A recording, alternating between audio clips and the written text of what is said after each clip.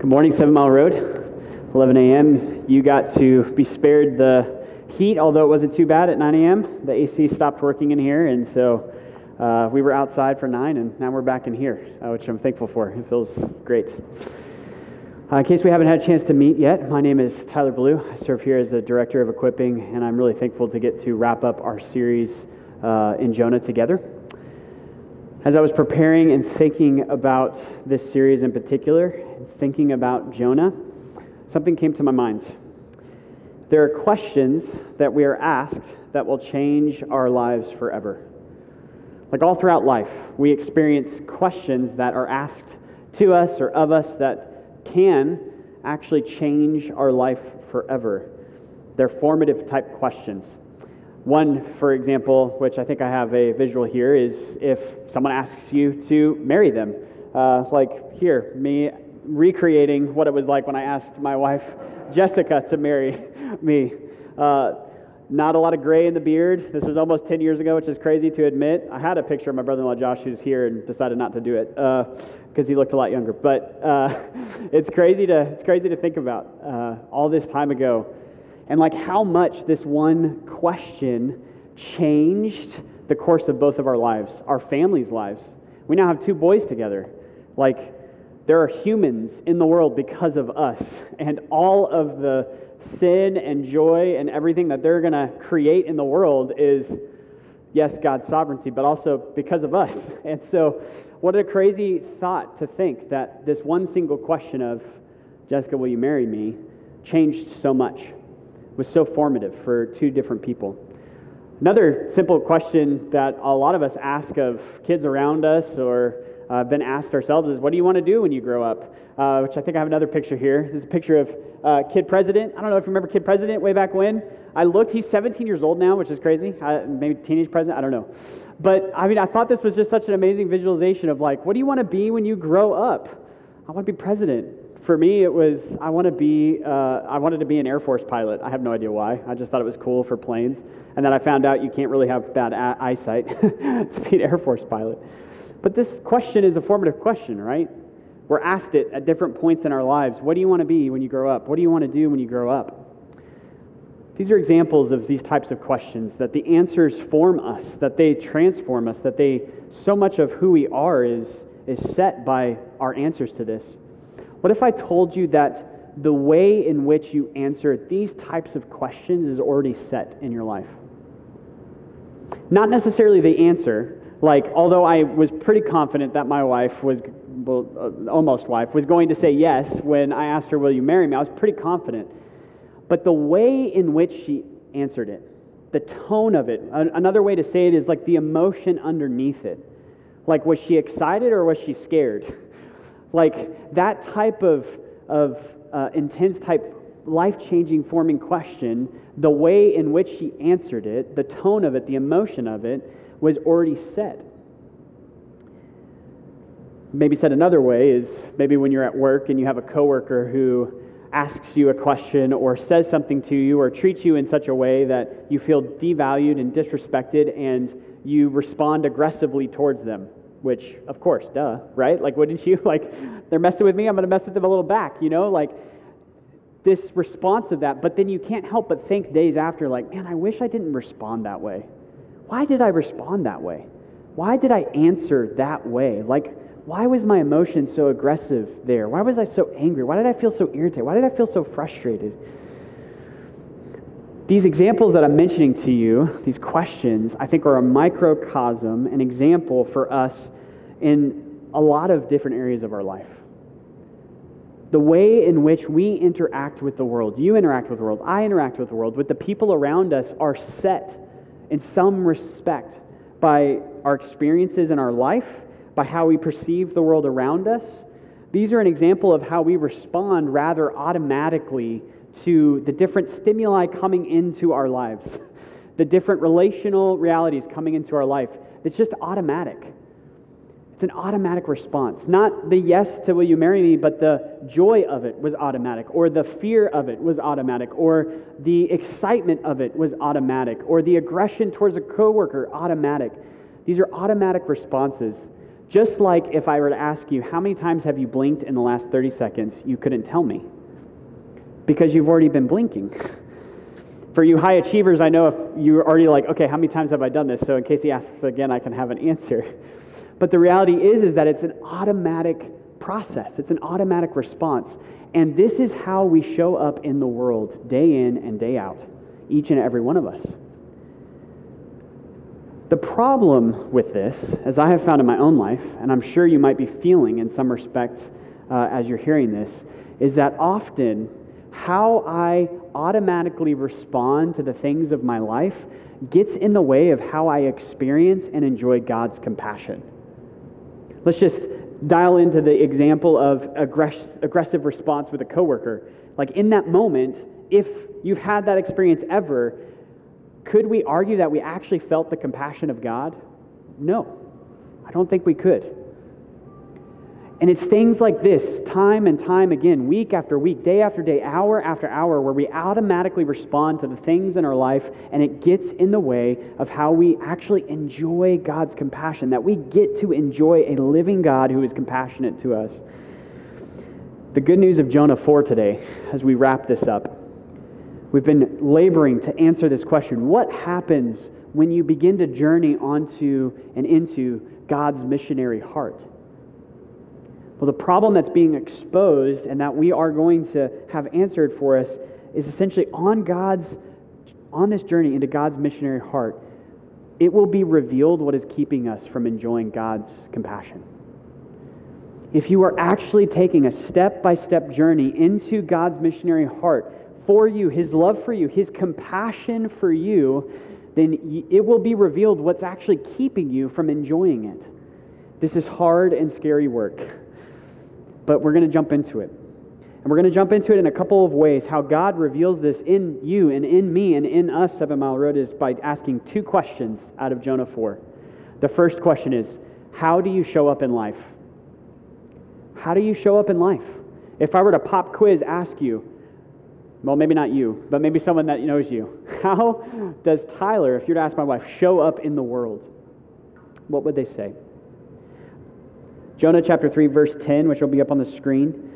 When God saw what they did, the Ninevites, which we heard about last week, repent, turn away from their evil way, their wicked, violent ways, God relented of the disaster that He had said He would do to them. He did not do it. God was compassionate to the Ninevites. God gave them compassion. And so here's a quick definition of compassion for us just to work and kind of anchor our mind into as we use this term. Compassion can be utilized as mercy. The idea that you don't get what you deserve to get in a negative kind of way, in a punitive type way, that if you were to hit me in the face and I don't hit back, some might argue that you might deserve a good jab back, and I technically have the power and right therein to do that, but I don't do it. That's mercy.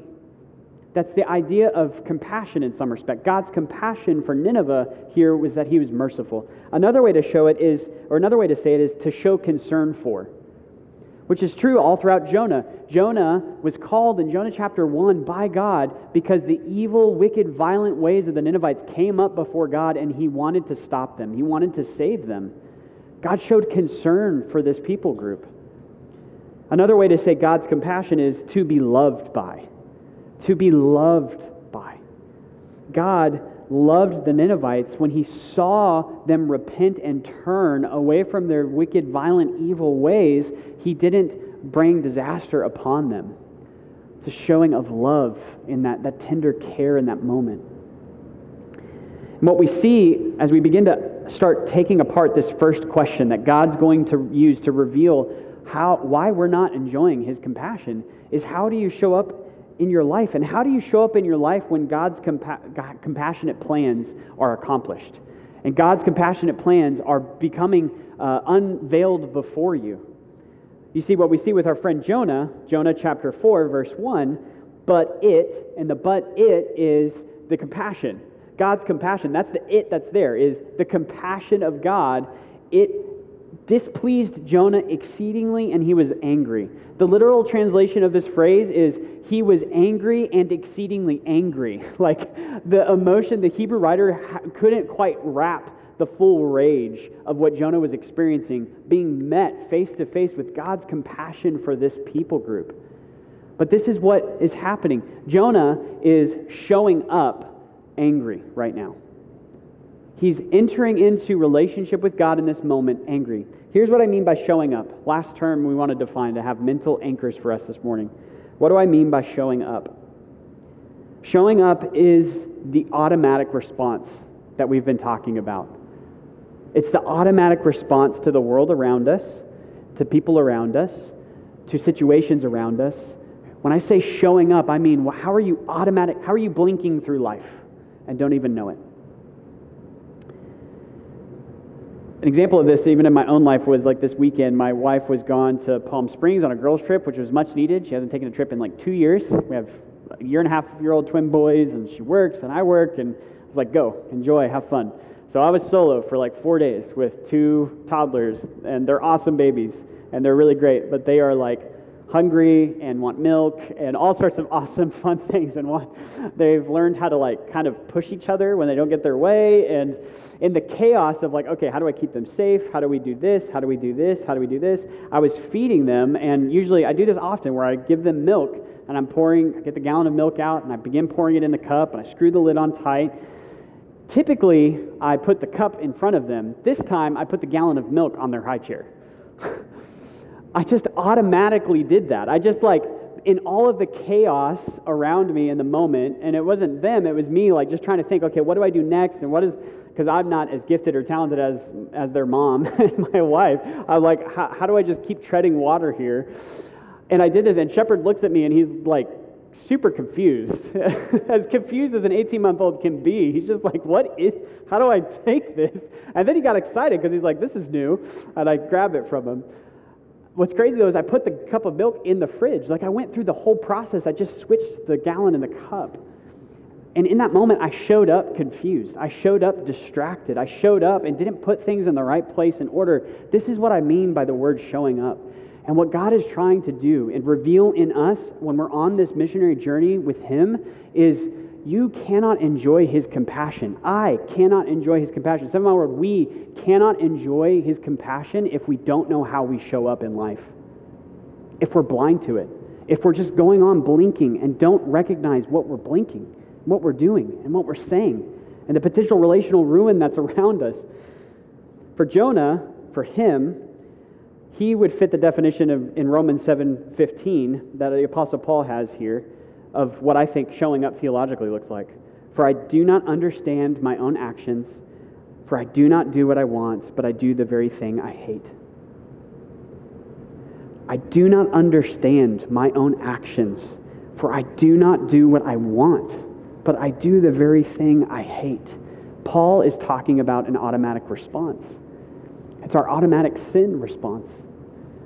All of us have been affected by Genesis 3, the disobedience that we bring, that Adam and Eve brought, that we are responsible for, all of us, so much so that sin, the way that if it were a color, and I told you to close your eyes, and all of a sudden you could see this particular color, say sin was green, and you opened your eyes, everything would be green. Like it's all tainted by this reality.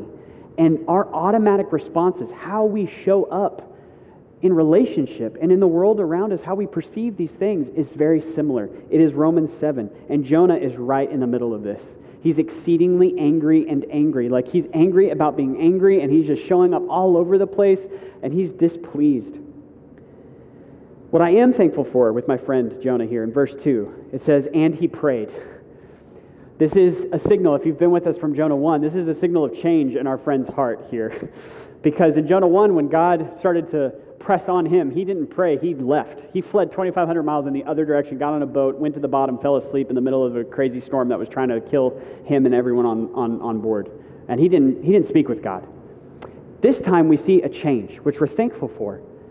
And he begins to bring this complaint and this anger to God. At the same time, though, we must be honest about what this looks like. He is not enjoying God's compassion. Look at it here with me in chapter 4 and verse 2. And he says, and he prayed to the Lord, and this is what he said, O Lord, is not this what I said when I was yet in my country? That is why I made haste to flee to Tarshish 2,500 miles, for I knew that you are. Do you see what Jonah's doing here? He's blame shifting to God. He is not enjoying God's compassion one bit. Instead, he's blaming God for God's compassion. He's saying, God, the reason why I disobeyed is because I knew you would do this. You are who you are. So the reason why I left, it's your fault that I fled and ended up in a fish, ended up vomited, and ended up in the city of Nineveh, and ended up preaching. It's your fault, God. This is his automatic response. This is how he is showing up. Then, the irony of Jonah here is he begins to sarcastically, this is the way it is written in the language, just sarcastically list out the characteristics of God that God expressed to his people of Israel in Exodus. This is what he says. This is why I did this. For I knew, verse 2, that you are a gracious God, merciful, slow to anger, abounding in steadfast love, and relenting from disaster.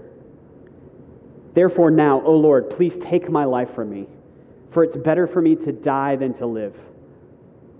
Jonah is saying, it is better for me to not exist in this world anymore because of your compassionate characteristics. This is what Jonah is saying.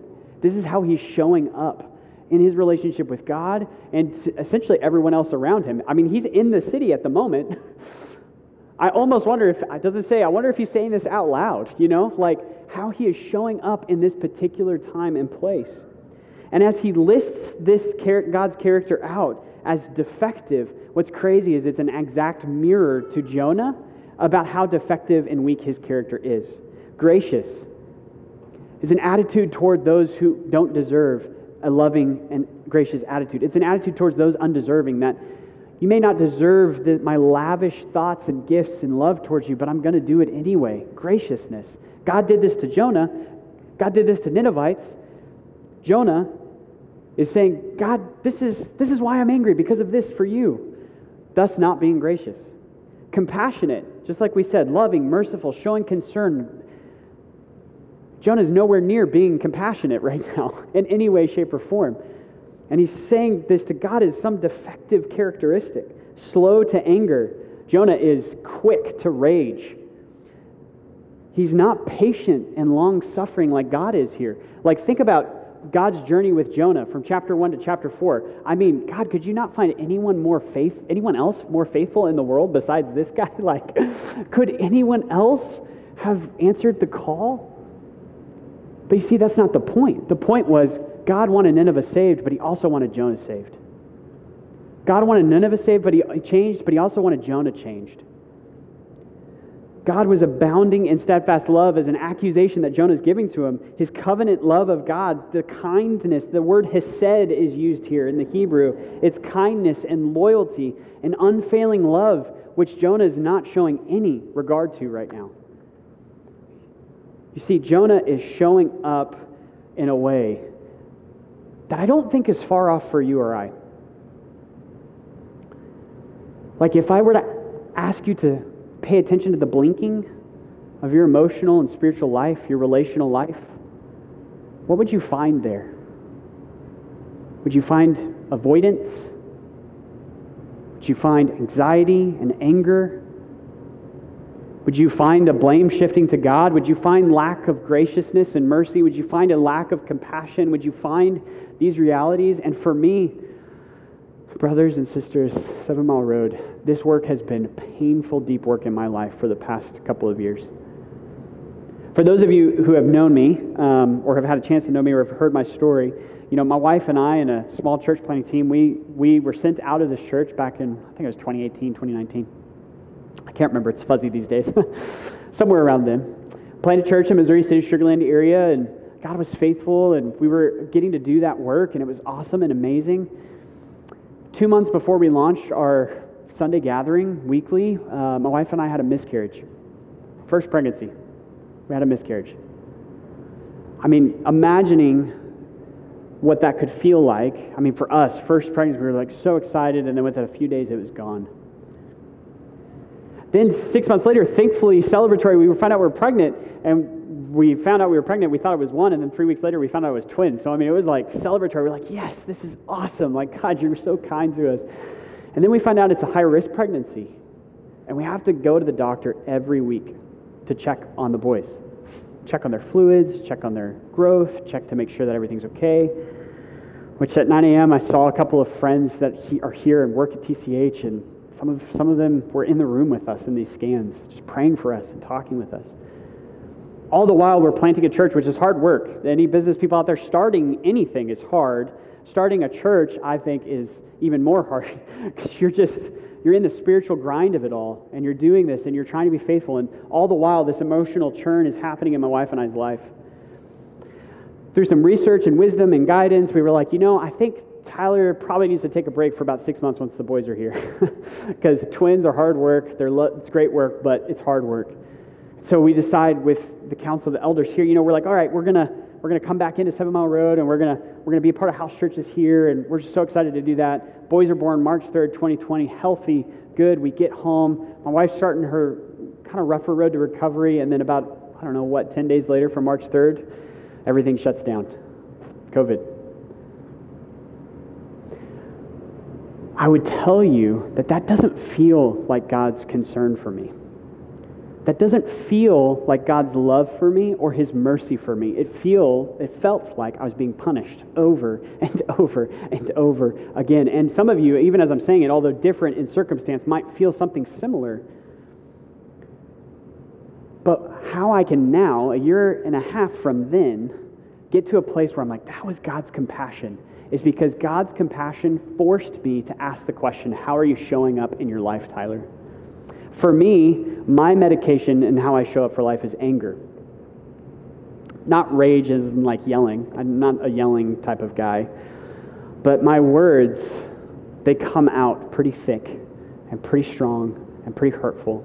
And of course, I'm all alone, so the person who's getting the brunt of this is my wife, who I asked, hey, do I have permission to share all this? She's like, yeah, sure. And that anger comes out. Starts with frustration and irritation, it graduates to anger, and then it comes out as wrath. I want you to feel what I feel in this moment. And it took the tears of my wife on New Year's Day this year to be like, Tyler, I need you to start paying attention to how you're automatically responding to me and to those around you. I need you to pay attention to how you're showing up. And if I were to take stock and ask the question, how was I showing up in my life then? And was I enjoying God's care for me, his love for me, his mercy for me? I would tell you emphatically no. I was not enjoying God. I was not enjoying his compassion because I didn't know how I was showing up, and I was more focused on that, being right, proving that I'm right in more ways than I wish I could ever say. I share this story because where God's plans, as we're seeing in Jonah and as we're seeing in my story, and I'm sure in so many of y'all's stories, where God's plans are continuing to work, his compassion is continuing to be revealed, where his plans are being accomplished, you might not be able to see it right now, but the friction and frustration that you feel in your life, I would bet is God chasing you. Will you stop and ask the question, how are you showing up in life? How are you showing up? We need God to do this work in us. We need him to reveal this to us, just like he does with Jonah. He ends verse 4 with, do you do well to be angry, Jonah? God's responding to his showing up in this moment. And I think he does this in a couple ways in our lives. And here's what I would ask you to engage in this with me. Your prayer life. Verse 2, Jonah prayed. Like Jonah would not be able to be, as we're about to get to, parented by God if it wasn't that he opened his mouth and showed up with God, even if it wasn't a good way of showing up. Even if it wasn't good, he opened his mouth and he began engaging with God. He prayed. And so just like Jonah 2, I'm going to beg and implore you, if you have a prayerless life, start praying. Not out of some religious obligation, but because God will meet you there. If you slow down and begin actually sharing with him what's going on in your life, dare to believe that the God of the universe will meet you in that prayer time. Just engage. Even if you don't know how to say it, even if it's not perfect, just start. I would also beg of you, and implore you to spend time in his word. Jonah being able to sarcastically list out God's characteristics of graciousness and slow to anger and abounding in steadfast love is because he knew God's word. It's from Exodus 34. Jonah knew it. There was no question about it. And God, using his word, speaks to you. I'm not asking you to do that because of religious obligation, but because I believe the writers of Hebrews that God's word is living and breathing and sharper than any two-edged sword. And if you actually sit down and interact with it, it will change your life. It's changed mine. It will reveal how you show up in the world. Silence and solitude. This one has been, friends, inner loop friends. Houstonian friends. It is a prized possession to be working 60, 65, 70-hour work weeks. I don't see Jesus doing that in his scripture. I see him getting away. I see him finding times of silence. I see him finding times of solitude, and I see him meeting with his heavenly Father. And if you want to reveal and be revealed of how you're showing up in life, I think you have to slow down the busyness, and you have to stop worshiping that and begin moving your heart and affections towards God. And I'm speaking to myself right here. I pride myself on a hard work week, y'all. I do. There's nothing wrong with hard work, but if it gets in the way of spending time with your Father in heaven, The last way in which I think God helps us begin asking this question is in community. We say every Sunday that we gather together as a family of house churches to celebrate the risen Lord. Like, we are a family of house churches. If you are in a house church this week, Sunday, Wednesday, I know it might be meal night, this week or next week, even if it is meal night, if this week, go to someone in your house church and start saying, hey, can you start doing this work with me? I want to know how I'm showing up in life. I want to know how I'm showing up in our relationship. I want to know what this looks like. If it were not for my wife being a mirror in front of me, I would be honest with you, I don't think I would notice I was blinking in anger and irritation and frustration. If you're not in a house church, please find yourself in one. And do this work too. At first, this first question, this revealing, as we all can feel it, feels really anxiety-inducing because it's deep work and we all feel exposed, but it's good work. So, on this journey into God's mission in our heart, He will reveal what is keeping us from enjoying God's compassion by asking us two questions. The first question was, how are you showing up in life? The second question is, what are you going to do about it?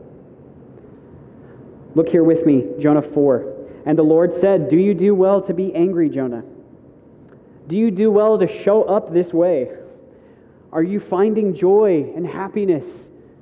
Do you feel at peace with what's going on right now? Jonah doesn't say a word. He goes out of the city. He sits to the east of the city, and he made a booth, verse 5, of himself there. He sat under it in the shade till he should see what would become of the city. Jonah shows up not only angry, but he shows up just like he did with Jonah 1. He leaves. He doesn't say anything. He runs away. Now, I want you to imagine with me what this might look like. Okay, Nineveh is kind of in the middle of like a deserty type area, Mesopotamia. The mean temperature, so the average of averages, is 110 degrees. 110 degrees. So if we believe this text literally true, then what it means is that he got up on an elevated area so he would have less cover, less shade, less shelter, so he could see what would happen to the Ninevites.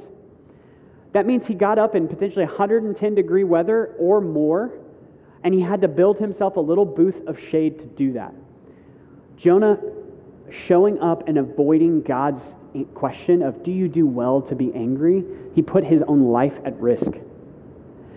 And friends, all of us do this. All of us do this. When we refuse to actually do anything about how we're showing up, we're putting our relational lives at risk, our spiritual lives at risk, because we cannot enjoy God's compassion if we don't know how we're showing up. And so what we see here with Jonah is he goes out and he does this. The same word here for see in verse 5 is the same word used in verse 10 where it says God saw. It's the same word.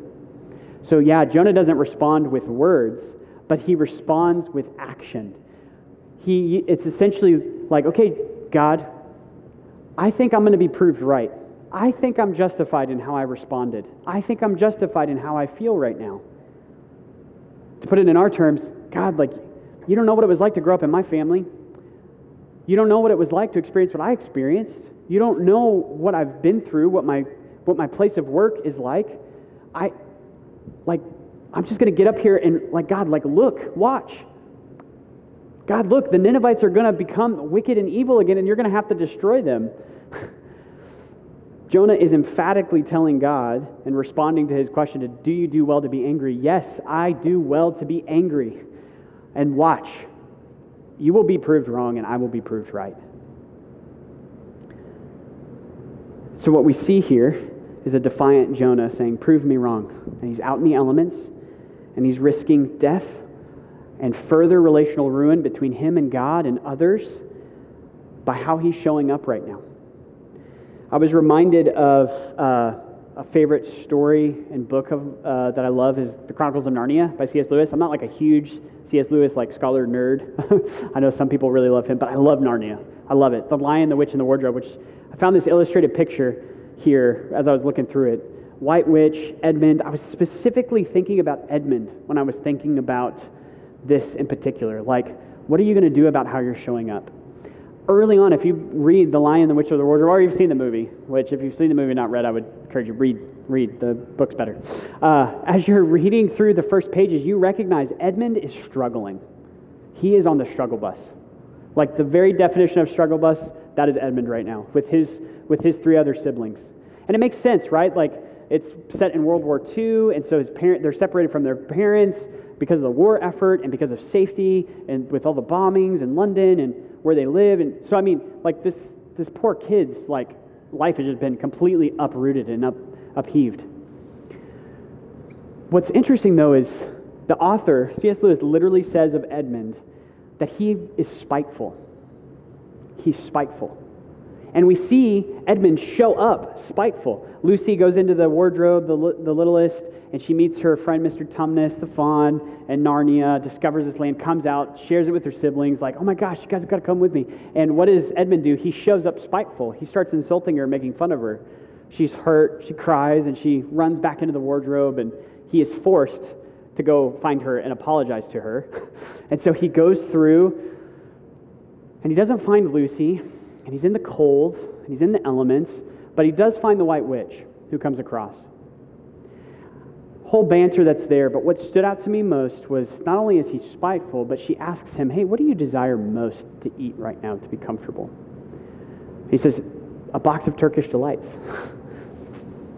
So she gives him Turkish delights, and he's just eating, and this allows her to ask him more questions, and he's just showing up more and more spiteful because he's not thinking. He's just giving into his comfort over and over again to where he finally says there's nothing special about them anyway. This is his siblings. Because she's trying to get them to all go to her palace. And she keeps asking him to bring them. And he's eating and eating and eating. And he's like, he finally snaps, automatically shows up and says, there's nothing special about them anyway, my siblings. Why do you want them? And I was thinking about that for me. It's like, oh, my anger is Turkish delight. To me, it's just me. Like, I feel justified in this. Like, God, just wait. Like, you'll be proved wrong. I'll be proved right. I'm right to be angry right now. And for all of you, I think there is a Turkish delight that is trying to pull your attention away from how you show up and away from dealing with it.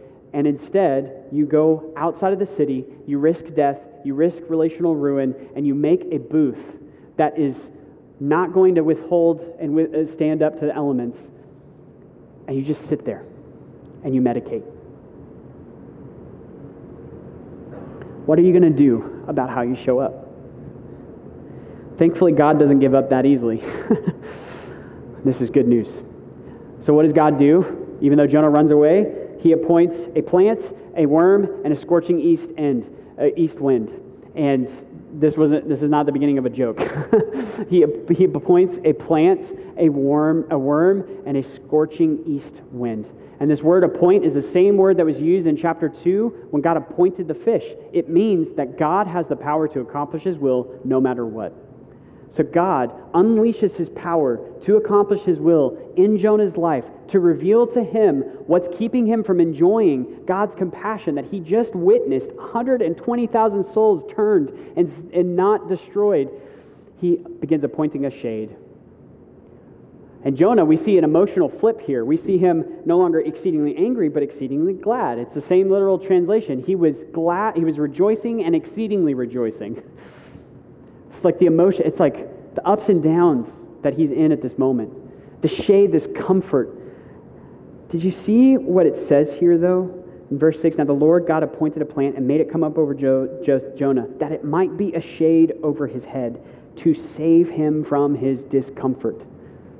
The ESV footnote in discomfort is, or his evil. Maybe another way to say it, God appoints a shade over him to save him from how he's showing up. And the next thing he does, and this is what I would argue, God appointed the shade so he could take the shade away. Because the very next thing, what does he do? He appoints a worm, and the worm eats the plant. And then God appoints a scorching east wind that literally kicks up the heat to the point where Jonah has nothing left to do but feel faint, and he finally cries out, as we see in verse 8, "It's better for me to die than to live." God is screaming to Jonah, "Jonah, what are you going to do about how you're showing up right now? You cannot just sit here in this booth you have made for yourself and not think that I'm not going to come after you because I love you. What are you going to do about it?"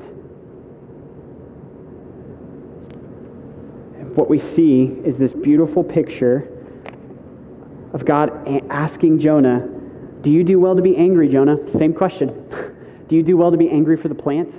Jonah's like, yes, I do. I do feel well to be angry for the plant. And then God, in his beauty and fathering and disciplining, says, should I not care in the same way for 120,000 souls as you do for a plant that you had no control over, that you didn't create, that you couldn't bring to yourself, and you couldn't destroy for yourself? Should I not? Jonah, should you not? 7 Mile Road, what are we going to do about the way in which we show up? This is what God ends the book of Jonah with. Most child stories that we see, what I was taught was the fish vomited Jonah, Jonah went to Nineveh, he preached, they were saved. Then the end. The end of Jonah is not that. The end of Jonah is going after us. Jonah, leaving us with a mirror to say, hey, this is how you show up in the world. Now what are you going to do about it? We cannot read Jonah and actually walk away the same. We have to ask the question, what are we going to do about this? What's amazing about the story of Edmund, as I was thinking about it even more within Narnia, was, eventually, if you know the story, he betrays his family, and then he tries to get out of the grips of the White Witch because he realized what he's done. And Aslan, who has done nothing but love him and give him compassion, who's the Christ-like figure in this story in particular, Edmund is essentially wrapped up. This is where this picture was, if I could have it back up. This is the picture of Edmund that I showed. It's him going to the stone table. Essentially the old magic of Narnia. The law underneath, that if you disobey, if you don't do what you're supposed to do, if you aren't acting the way you're supposed to act, then you must go to the stone table. And this is what it is. You see Edmund just enslaved by his spitefulness, enslaved by how he shows up. And Aslan, who never did anything to him, what does he do? He interrupts it, and he goes on the stone table instead. And this is what Jesus has done for you and I. 7 Mile Road, we could never show up the way we're supposed to. Never.